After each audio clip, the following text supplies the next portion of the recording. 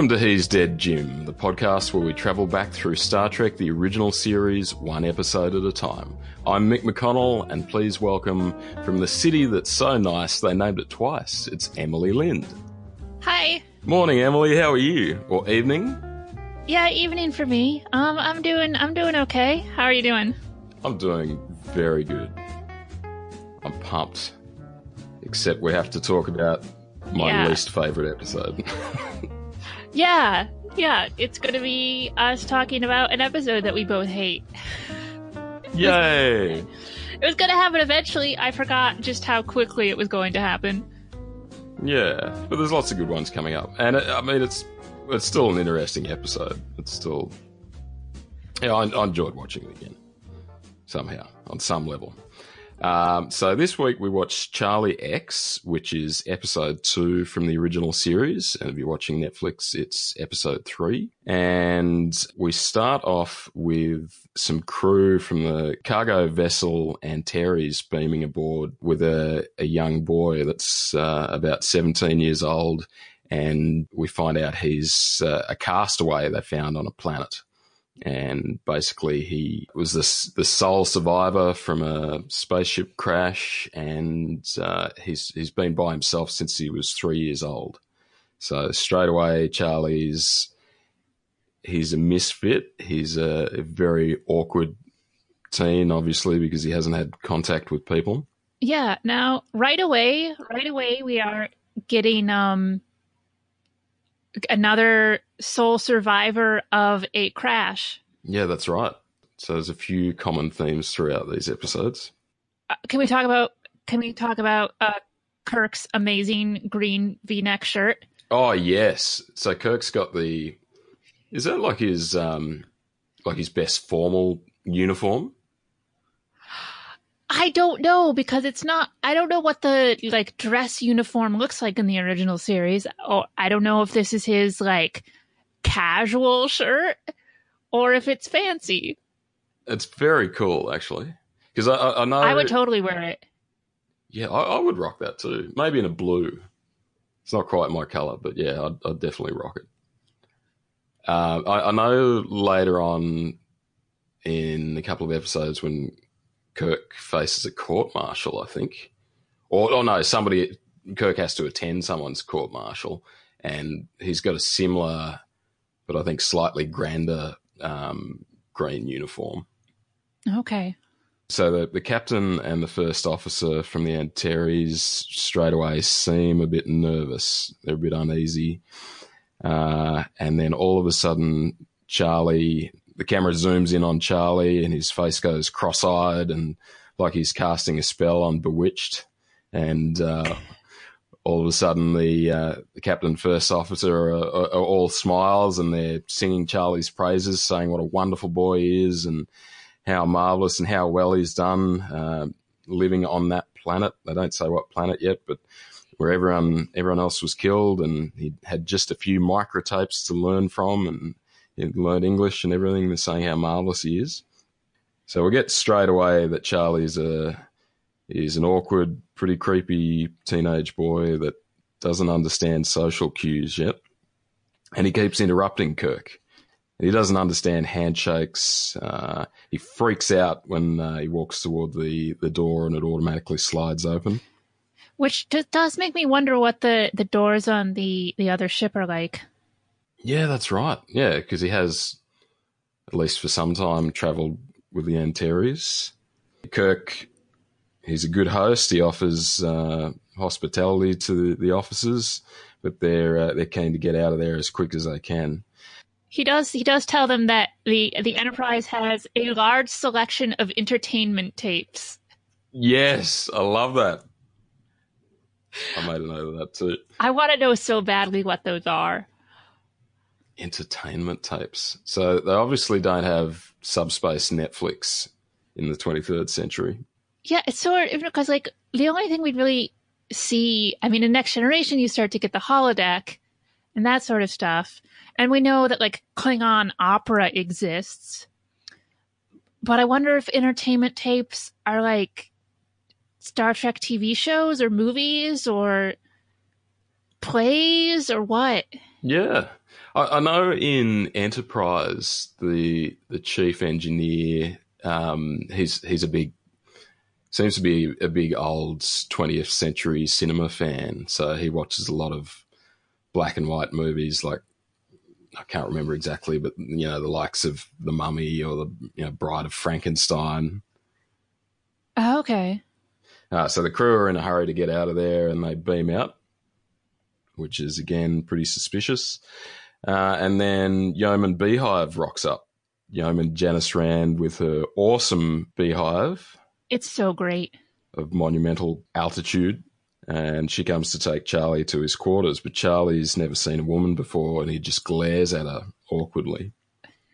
And then turns to the captain and says, Is that a girl?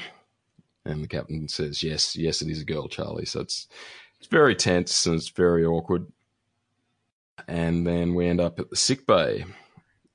So we learn from Kirk's captain's log monologue that the Enterprise is taking Charlie to, I think it's Colony Alpha 5, if I got that right. And he's the sole survivor of a transport crash 14 years ago. He's been alone from the age of 3, and miraculously he's fit and well. And we get a little bit of interaction with McCoy, and basically Charlie glares at McCoy and says, do you like me? And McCoy's a bit sort of taken aback, and Charlie says, the other ship, they didn't like me. And he's very intense. He says, I'm trying to make people like me. And McCoy sort of brushes it off and smiles and says, most 17-year-olds do. And then Charlie tries to emulate McCoy's smile and does this big creepy smile. Yeah. Part of the problem with this episode is that this guy playing Charlie is not good. Yeah, I guess that's true. I guess that's what they're going for, though. It's a pretty basic, icky character. Like, Charlie is a sociopath. I guess you could feel sorry for him because he was raised without people, so he's not going to get social cues, I guess. But he's got a lot to learn. But pretty early on, we sort of get from Charlie that everything is just an object to Charlie. People are objects, and he thinks of everything's there basically for his entertainment. What would you do to this episode to fix it? Recast Charlie? I mean, I don't even know if you can fix this episode. I mean, part of the problem is and they do a lot of these episodes, especially in the original series, which is this sort of like God power kid, Yeah. And I don't know. It's not great. And also, and we'll definitely see more of this later in the episode, but this is a Twilight Zone episode. And I don't mean in general it's got a Twilight Zone vibe. I mean, this is a Twilight Zone episode. This is what's it called? It's a Good Life. This is the I'm wishing you into the cornfields. Like, this is very specifically ripped off of a 1961 Twilight Zone episode. Oh wow! So it literally is. It's literally ripped off a Twilight Zone episode. Yeah, a really good Twilight Zone episode. One of my favorite Twilight Zone episodes. But oh boy, how did Twilight Zone do it better? Better actor. It managed to be creepier. It was a younger kid. The dialogue wasn't quite as bad. I feel like it's a little too magic for Star Trek. Yeah, and it is definitely the way it made me think of Bewitched straight away, the way they zoom in on Charlie's face and he it's always some sort of, he either glares at someone or he goes cross-eyed or he gives some sort of intense angry look. And it's just like you hear a sound effect and it's like he's casting a spell. So yeah, we find out soon that Charlie has some special godlike powers, but he's an emotional teen and he's obviously the worst person to have tremendous power. We get a bit of a montage of Charlie cruising around the halls of the ship, trying out his new creepy smile that he's learnt from McCoy. He sees, crewmen just doing repairs and things on the ship and gives them that awkward smile. He sees two crewmen finishing off a job, and one of the, must be knockoff time. So weird. One of the crewmen slaps the other crewman on the ass. I was fascinated with, what are these guys doing? Like, one of them has this really long, like, I don't know if it's a cable or a pole or something that they're just threading through something. And we see, I guess, what is like the Jeffries tubes, which is sort of the like maintenance tubes on the ship. But I don't know why. There was something about the fact that they're like dressed differently. I was just amused by these guys. Yeah, so they're sort of in like boiler suits or something, aren't they? Overalls. I don't know many workplaces where the men slap one another on the ass when they've finished the job, but it's cool on the Enterprise. So Charlie's observing basically all of the behaviour and interactions as he goes along. And then he follows Yeoman Rand and miraculously gives her favourite perfume, and he wants to hang out, but Yeoman's on duty and she's a bit, slightly uneasy about Charlie, but she agrees to, meet up and hang out with him in a rec room after she finishes her shift. And as Charlie turns to go away, he slaps her on the ass, which obviously freaks the Yeoman out. And she's like, "Charlie, what are you doing? You can't do that."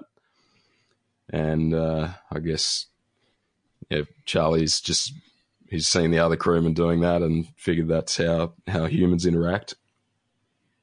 Yeah, and she tells him to go like ask Kirk or McCoy why he can't do this. Yeah, well, it's not okay, and that leads to a pretty awkward conversation with Kirk, as I guess Charlie sort of looks up to him like a bit of a father figure, but Kirk sort of leaves him more confused, doesn't really explain anything. It's pretty funny, actually.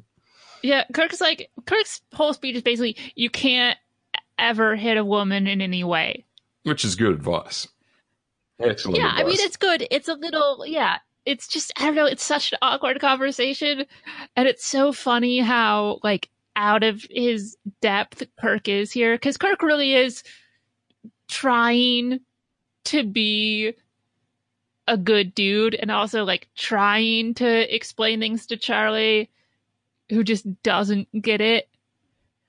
But it's also as much as Kirk not hitting women, but Kirk giving a speech on being like respectful towards women is never not going to be hilarious. That's right. It's a pretty funny scene, actually. So we cut to the bridge at some point, and we've got I think the first time we've really seen the classic brains trust together of Spock, McCoy, and Kirk. And Spock's been doing his research about the planet Thasus, which is where Charlie was picked up by the freighter. And there's rumours about a species called the Thasians that live on Thasus, but no one's really sure if it's true.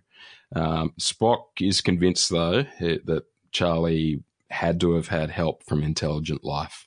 Otherwise, he simply couldn't have survived on the planet from 3.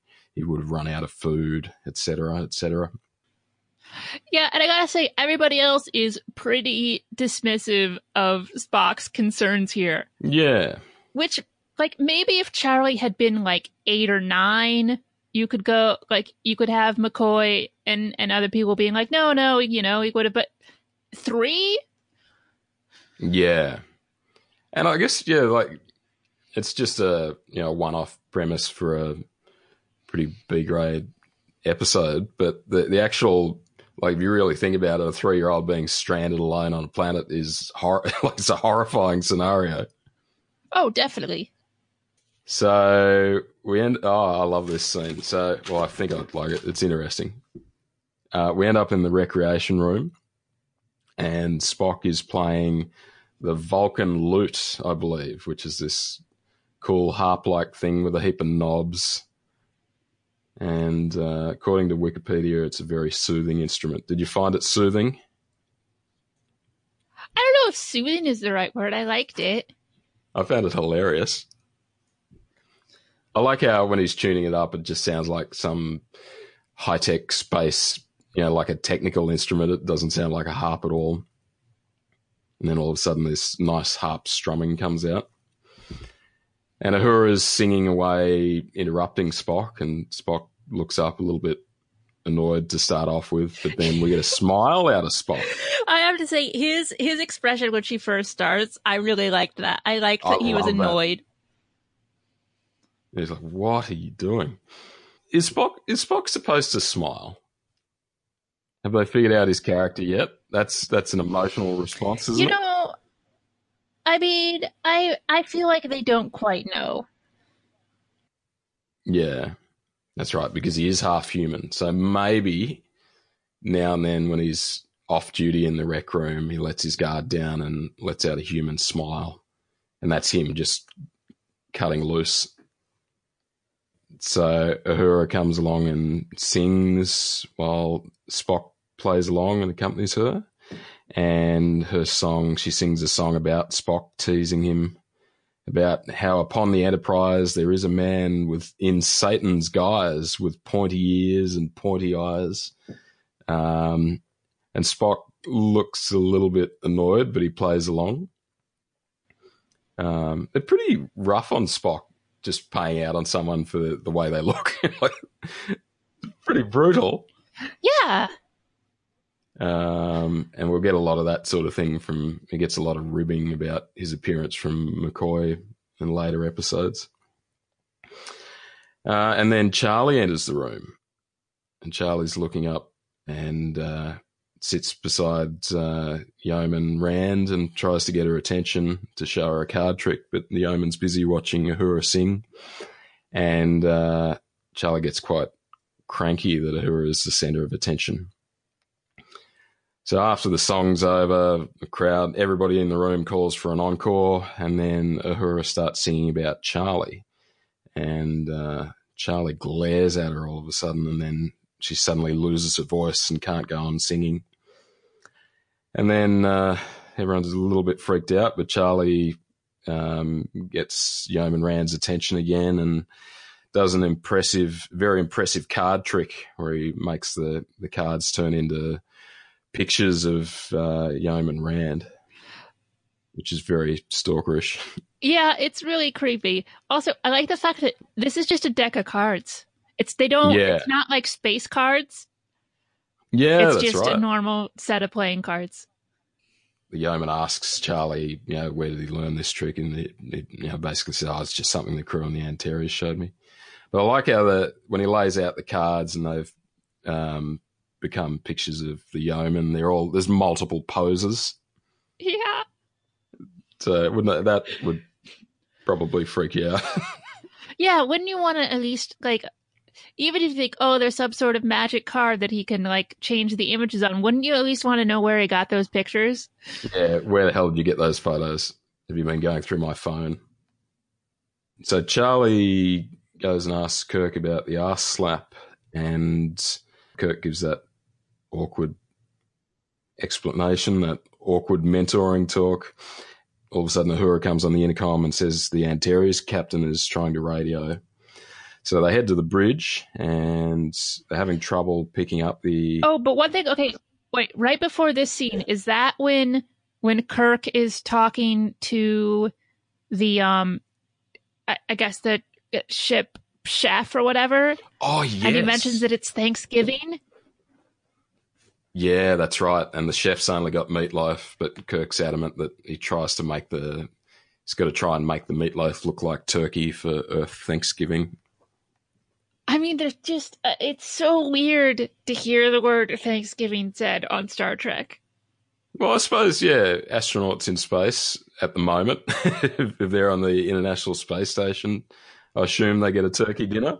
Well, sure, at the moment, but 300 years from now, when Earth basically is totally united, there's still Thanksgiving. It's so strange.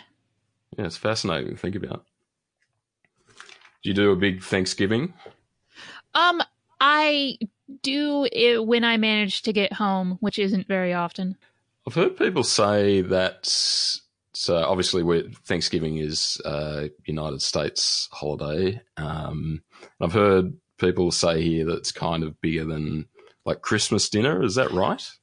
In terms of the dinner itself, yes. Or at least it's more like uniform in terms of what a Thanksgiving dinner is as opposed to what Christmas dinner is.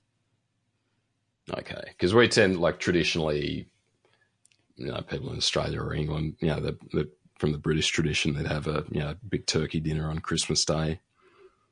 But Australians, because it's hot as here, a lot of people tend to do seafood or whatever. I like a turkey though. Oh, I was gonna say, like Christmas dinner in the U.S. could be. I mean, some people do turkey, some people do ham, some people do like roast. It's much more varied.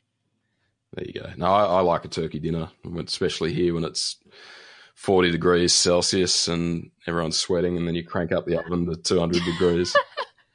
Awesome. Okay, so we get that cool little treat about Thanksgiving. Yes, so the Antares is is trying to send them a message. And Uhura's having a lot of trouble, asking them to boost their signal. They say it's already at max. And then the captain manages to get out the words, we're just calling to warn you before we get out of range. And then all of a sudden the transmission is cut off. And we see Charlie do something, and it looks at first like he's just done something to stop the transmission. But all of a sudden he blurts out, "It wasn't very well constructed." And then the Kirk and the people on the bridge sort of turn around and look quizzically at him. And then Spock discovers that the Antares has been destroyed and all that's left is debris. So we realise pretty quickly that Charlie has the awesome power enough to destroy a spaceship with his mind, and we're dealing with a homicidal sociopath. Yeah, basically. And moody teen. Which is a bad combination. Yeah, and just then the chef gets on the intercom to let Kirk know that the meatloaf in the oven has suddenly been turned into real turkeys. And then Charlie starts giggling and walks out of the room. And again, no one is concerned enough about this happening. Yeah, I'd be pretty concerned about live turkeys in the oven. It sounded like they're like alive and gobbling. So some frightening stuff. It was a real it's a real Halloween type episode, isn't it? Spooky magic on the ship. Spock suspects that Charlie at least knows something about how the Antares was destroyed. I guess if you could suspect that maybe he planted a bomb or did something to sabotage it. And then we see Charlie play a game of 3D chess with Spock. And Charlie loses and gets very cranky, and when Spock leaves the room, Charlie tenses up his face and then melts the chess pieces. Now, apparently the 3D chess, is that a real game you can buy? Like somebody's produced it? Yeah. As official merch? Yeah, it's out there. I've seen it. I don't know. I'm sure there's an original series version too. But the one I've seen is the fancier set we start to see in Next Generation. Ah, I see. Because I wonder if, surely for this episode, you'd assume they wouldn't go into enough detail of actually designing a game that actually works. No, I'm sure that was later on, much later on. There must be people that dissect that and try and figure out how that actually means checkmate. And then wandering the halls, Yeoman Rand tries to introduce Charlie to a young girl that's actually his own age. So we meet Yeoman Tina Lawton, and Charlie's very rude and won't even talk to her. And then turns to the yeoman and says, "But I don't need her. I want you." And then goes on this big creepy rant. So we get the clear understanding that everyone around him is just an object to Charlie. Kirk tries to counsel Charlie. Kirk holds up some of the melted chess pieces and asks if Charlie knows anything about that. And then talks about his infatuation with Yeoman Rand, and then tries to be the father figure. I guess he does a slightly better job, and then takes Charlie down to the gym. I like the opening shot in the gym. There's women in leotards doing cartwheels. Is that what gyms were like in the 60s? I mean, it's very different to people doing Pilates. I mean, there was definitely a lot. I believe there was a lot of spandex, but it is just, they're just sort of like running by for no reason. Running by and just doing cartwheels and flips. I can't see any weights. I can't see any punching bags. And we get treated to a shirtless Shatner in red tights. How do you rate his man rig? I mean, those are some tight pants. Like, those do not leave much to the imagination. So we get to see Shatner's rocking bod, and he demonstrates some sort of martial arts. And Charlie's like, when do I get to fight? I want to fight. And Kirk's, well, you have to learn to do some flips and things beforehand. And then basically calls another crewman up and demonstrates being flipped. And then Kirk invites Charlie to come up on the mat and slams Charlie on the floor gently. And the other crewman starts laughing at Charlie. And all of a sudden Charlie glares at the crewman and makes him vanish. And then Kirk finally realizes he's got a massive, massive problem on his ship. He calls security in to escort Charlie to his quarters. And he won't go with them. One of the crewmen pulls out his phaser, and Charlie makes the phaser disappear. And Kirk manages to still be the authority figure and talk Charlie down and get him to walk to his quarters. But it's getting pretty clear that Charlie's becoming more and more defiant. And then the bridge radio in to let Kirk know that suddenly all the phasers have disappeared off the ship. So now everybody's unarmed. It's a pretty terrifying episode. As a parent, I've got young kids, and a few years' time, I'm not looking forward to having teenagers. So I'm glad none of mine have godlike powers to make me disappear if I need to tell them to go to bed or eat their vegetables. But, yeah, I guess anyone, no matter what hell you raised for your parents when you were a teen, you've got nothing on Charlie. Spock has been doing his research, and he finds out about a legend that the Thasians had the ability to transmute objects or render them invisible. I love the words they use in this. It's like they sort of haven't figured out technical lingo yet in the 60s. I love words like transmute. There's a few others, I think later on in the series you hear, it's probably not so much just the word, but just the way the actors pronounce them. Like Spock will always talk about the sensor. Yeah, that's true. We have a sensor reading, bit like the doc on Back to the Future talking about gigawatts. Yeah. Just a little bit off. Yeah, it's almost like they're trying to put their own sort of dramatic spin on it, make it their own cool dialect. I like it. Uhura tries to radio Colony 5, but all of a sudden she's electrocuted by her communications panel and is knocked off her chair. And then the crew lose helm control, so they can't control the ship and they can't make radio contact with anyone. And they realise they really don't want to deliver Charlie to anyone else. Oh, that's the captain's asking Spock for help about or the status of the instruments, and then all of a sudden Charlie walks in and Spock can't answer the captain. All of a sudden he just tenses up and starts blurting out this intense, weird poetry. He starts doing the Raven. Is that what it is? Yeah. And there's something about Saturn's rings as well. I'm guessing that's not from the Raven. Yeah. I think maybe the Raven is later, but yeah, it's very strange. Yeah, poor old Spock. He cops it in this one. Charlie really doesn't like Spock. Charlie won't let them change course, and then he starts wandering, storms off and starts wandering the halls again. He sees the young yeoman Tina again and just glares at her and turns her into a lizard. So we basically get a series of scenes of Charlie just going on a rampage now. And Yeoman Rand slaps him, and then Charlie makes Yeoman Rand disappear. And every time Charlie does something, he blames his victim immediately. She shouldn't have made me mad. Why did she do that? Why did she make me do that? Pretty yucky character. Yeah, it's hard to have any sort of sympathy for him. Yeah. And Spock and Kirk are trying to stop him. Charlie breaks Spock's legs and knocks him to the floor. Announces that he still needs Kirk.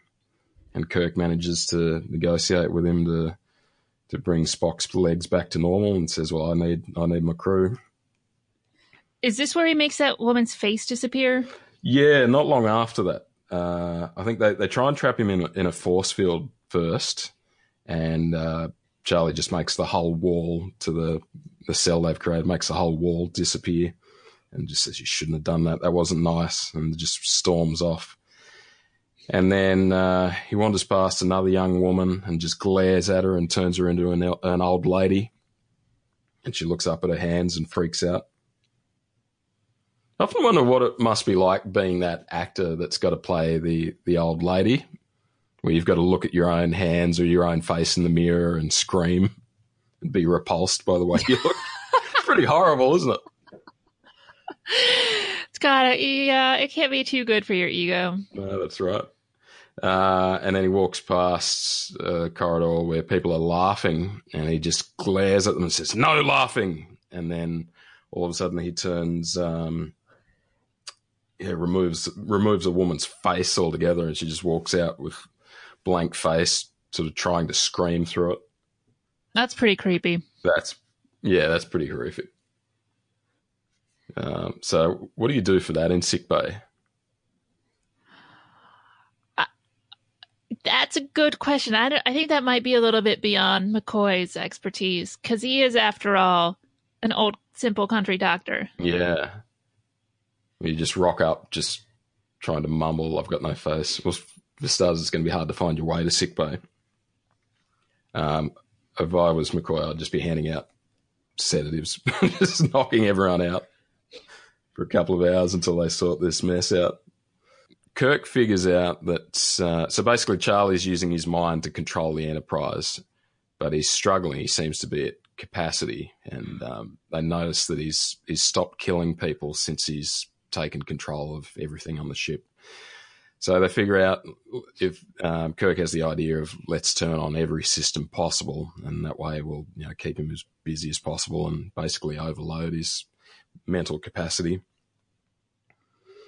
And while they're doing that, the Thasian ship arrives and finally manages to get a message through. And we see one of the Thasians' giant green faces appear on the bridge, a bit like the Wizard of Oz. And he basically explains that they had helped Charlie. They gave him these special powers in order to help him survive when he was on the planet, and they didn't realize he'd escaped.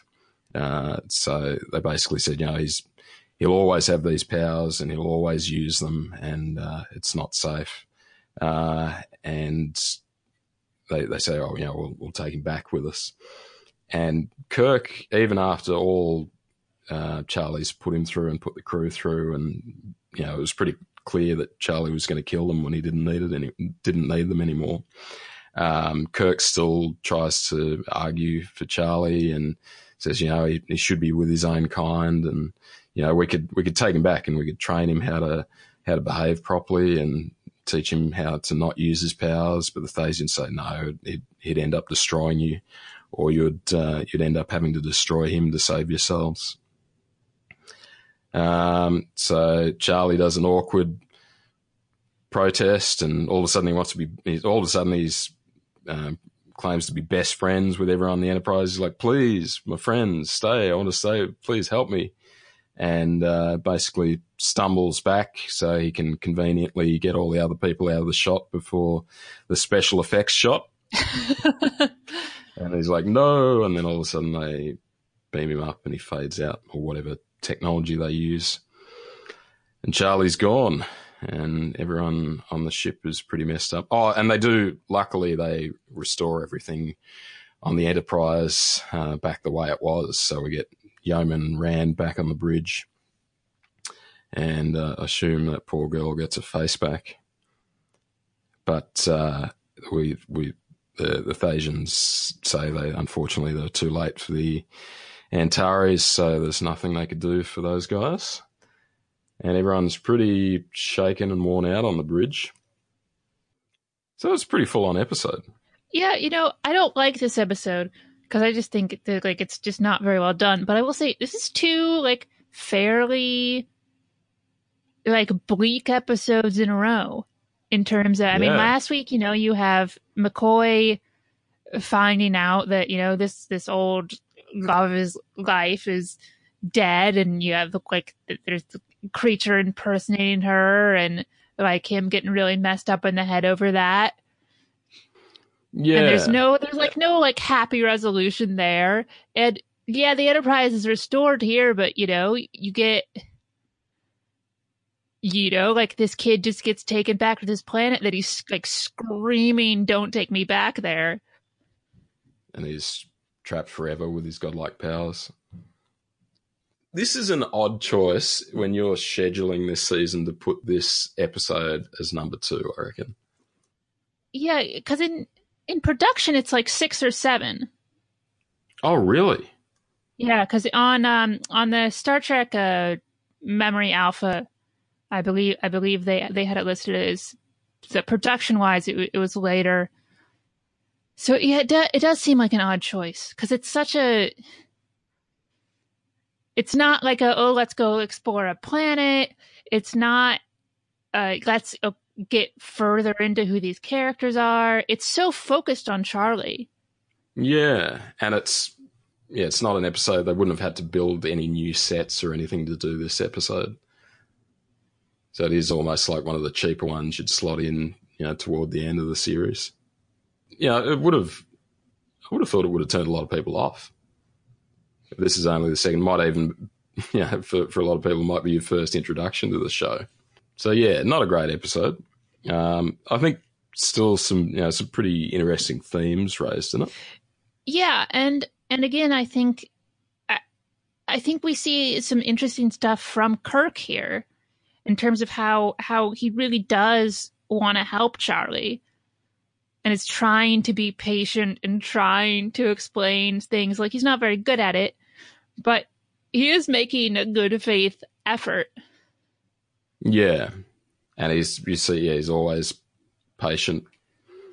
Even after, it was pretty clear Charlie was going to destroy all of them, he's still, willing to try and help him, which I guess we get that good Starfleet quality and good Kirk quality.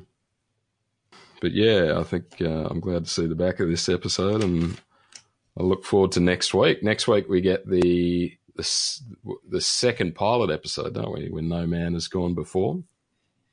Yeah, I'm interested to see how that feels. 3 episodes in. Yeah, and to see, whether it's action packed. That's what the executives were wanting. Any other Star Trek news or fun stuff this week? I don't think so. So we know that the new season of Star Trek Discovery is in production at the moment. So I'll have to find out when we're due to get that on Netflix, but with a bit of luck we might get something later in the year. The new Lost in Space just appeared on Netflix. Have you watched any of it? I've just caught a bit. I snuck a bit in while I was having breakfast, and it looks pretty good actually. From what I saw, I was invested anyway. I'll at least go and check out the first couple. Have you seen any yet? I haven't, but I'm sort of want to because the trailer was pretty good, and there's a couple of actors in there I really like. Very cool. Yeah, I didn't. Which actors should I watch out for? Um, the actress playing the mother is, oh man, what is her name? I can't remember her name, but she was on Deadwood, and she was in House of Cards. And then Oh, cool. I believe Parker Posey is playing, like, maybe even Dr. Smith. Like, I think Dr. Smith is a woman. Oh, really? I know Oh, she's in the cool. show anyway, and that might, let me double check that because that might have just been somebody telling me the wrong thing on the internet. Yeah, no, yeah, she is. The first thing that struck me about it is visually it's looks amazing. It looks beautiful, and it's yeah, it's amazing to sort of see how far TV budgets have come, especially when we're coming from the original Star Trek. But it looks like it looks like a great sci-fi movie, and it's very dark, um, as most things are nowadays. We're getting a dark, grittier start where we kick off with the actual spaceship crash. So yeah, I look forward to watching a bit more of that. Tarantino is going to direct the next Star Trek movie. Is that right? Supposedly, like as of right now, anyway. Wow. So are we going to get? Is it? Does like Bad Robot, J.J. Abrams' company have anything to do with it anymore? I'm not sure. Um, doesn't look like it. And Tarantino's not writing it. Okay. He's just directing. So it should be in normal. The story should be in a normal sequential order then. Probably a little bit less swearing. A bit less swearing, a few less rants about McDonald's burgers. Can't even remember. It's been a couple of years since I've watched Pulp Fiction. Oh, I go back to Pulp Fiction a lot. That and Reservoir Dogs. But yeah, I sort of wouldn't be surprised if that movie never happens. Yeah, it sounds like a risky pairing. Well, you never know. Um, has Tarantino done much that's not his own stuff? If that question makes sense. Like I'm sorry? his genre seems Tarantino's genre seems to be Tarantino films. Well, it's that mishmash of the old, like, grindhouse Yeah, stuff, and then pulling in, depending who you ask, either influence or directly ripping off. He likes the pulpy, like, samurai stuff, and yeah, Tarantino just does Tarantino films. yeah. So this would be the first time he's branched out and done like a completely different Hollywood movie. Like he's never just decided, oh, I want to take a break this year and direct Les Mis with Russell Crowe.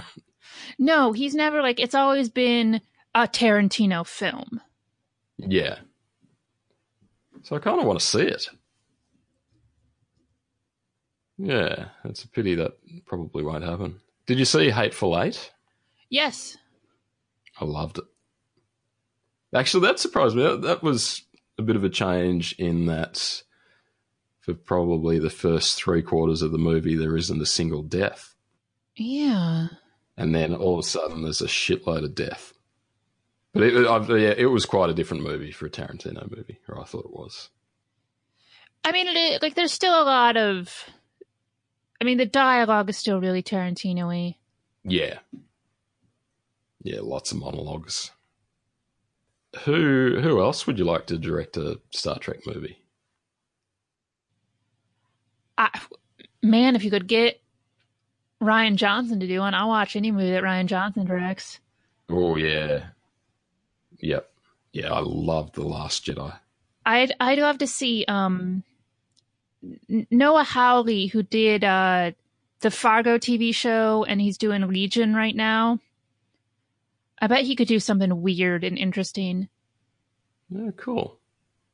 Because at this point with Star Trek, I just want them to try things. Like, I'd rather have an interesting failure than a boring failure. Yeah. Would you want them to continue on the rebooted timeline? The alternate timeline? I mean, maybe. But I think at this point you don't have to stick with the crew. Like, you could just do a new ship. Yeah, that's right. I don't know if we need a Discovery movie yet. Because that's, I guess, what they've done traditionally. We've had a TV series and then the crew from that series get some movies. What was your favourite of the Next Generation movies? First Contact. Yeah, that'd be mine too. Like, what's the first one with Kirk in it? Generations.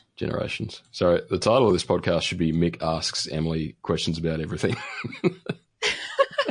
No, I like Generations.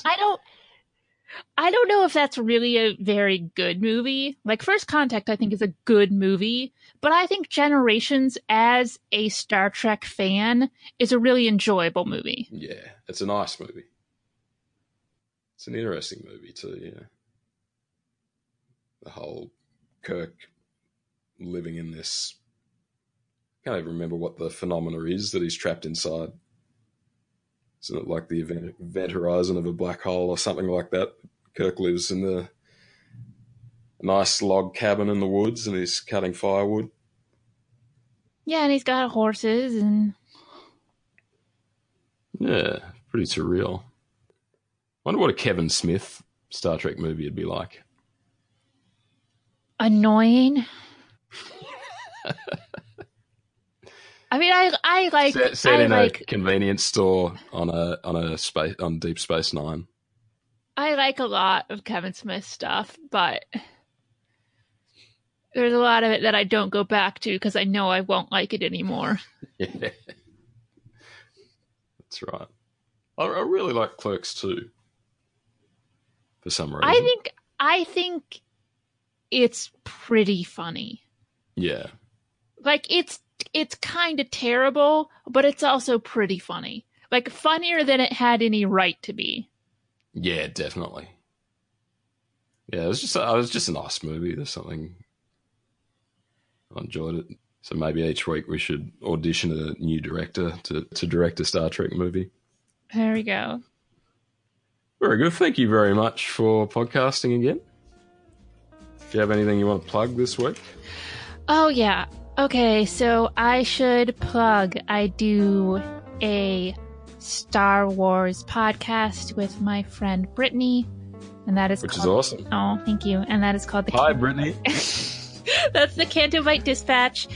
And I just, like, 5 minutes before we started recording tonight, a new podcast I've been recording is now up that I do with Rashad and Jared, and that is Pod of Future Cast. It is, in general, it's going to be an X-Men universe related podcast, but right now, as season 2 of Legion is on, we are doing weekly episodes as the show airs. So check that out. Awesome. I'm going to have to check that out. I know basically nothing about X-Men. So this will be a good way for me to get into it. I think I played the Sega Genesis game back in the day. That's about it. That's a good start. Yeah. So I don't know how I missed X-Men, but I have. I'm aware of Patrick Stewart in X-Men, and that's about it. So you're a podcasting powerhouse. Thank you very much for giving us time out for He's Dead, Jim. Oh, I love doing this. So cool. Thank you very much. It's good fun. and that's about it for this week. If you'd like to email us, our email address is he'sdeadjimpod@gmail.com. And we're on Twitter, Instagram, and Facebook. Just search for @he'sdeadjimpod. A special thanks for our theme music. Our opening theme is by Sylvain Clou from Paris in France. Very exciting. Thanks for that. And check out the link to Sylvain's YouTube channel on the episode notes. And he's got heaps of very cool rock covers of themes and songs and stuff. It's awesome. And thank you very much to Yvan Jacques from Quebec in Canada for our closing theme and our background music. And the link to Yvan's YouTube channel is also in the episode notes. And he's got heaps of very nice jazz covers of awesome themes and songs. So check out those channels. Very cool. Thanks very much. Have a wonderful week, Emily. You too. Enjoy your week in the Alpha Quadrant, everybody. And we'll see you next time. Do we have a sign-off? No. Bye. This is the sign-off. Bye. Bye. Very cool. I reckon one episode we'll get something quirky happens and then we'll get a sign-off out of it. Yeah. Until then, we have no sign-off. Bye.